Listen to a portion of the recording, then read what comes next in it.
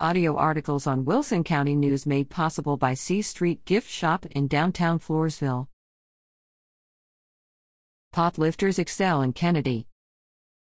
The Poth High School powerlifting team lifted at Kenedy February 15. The athletes competed well and continue to set new personal bests each week.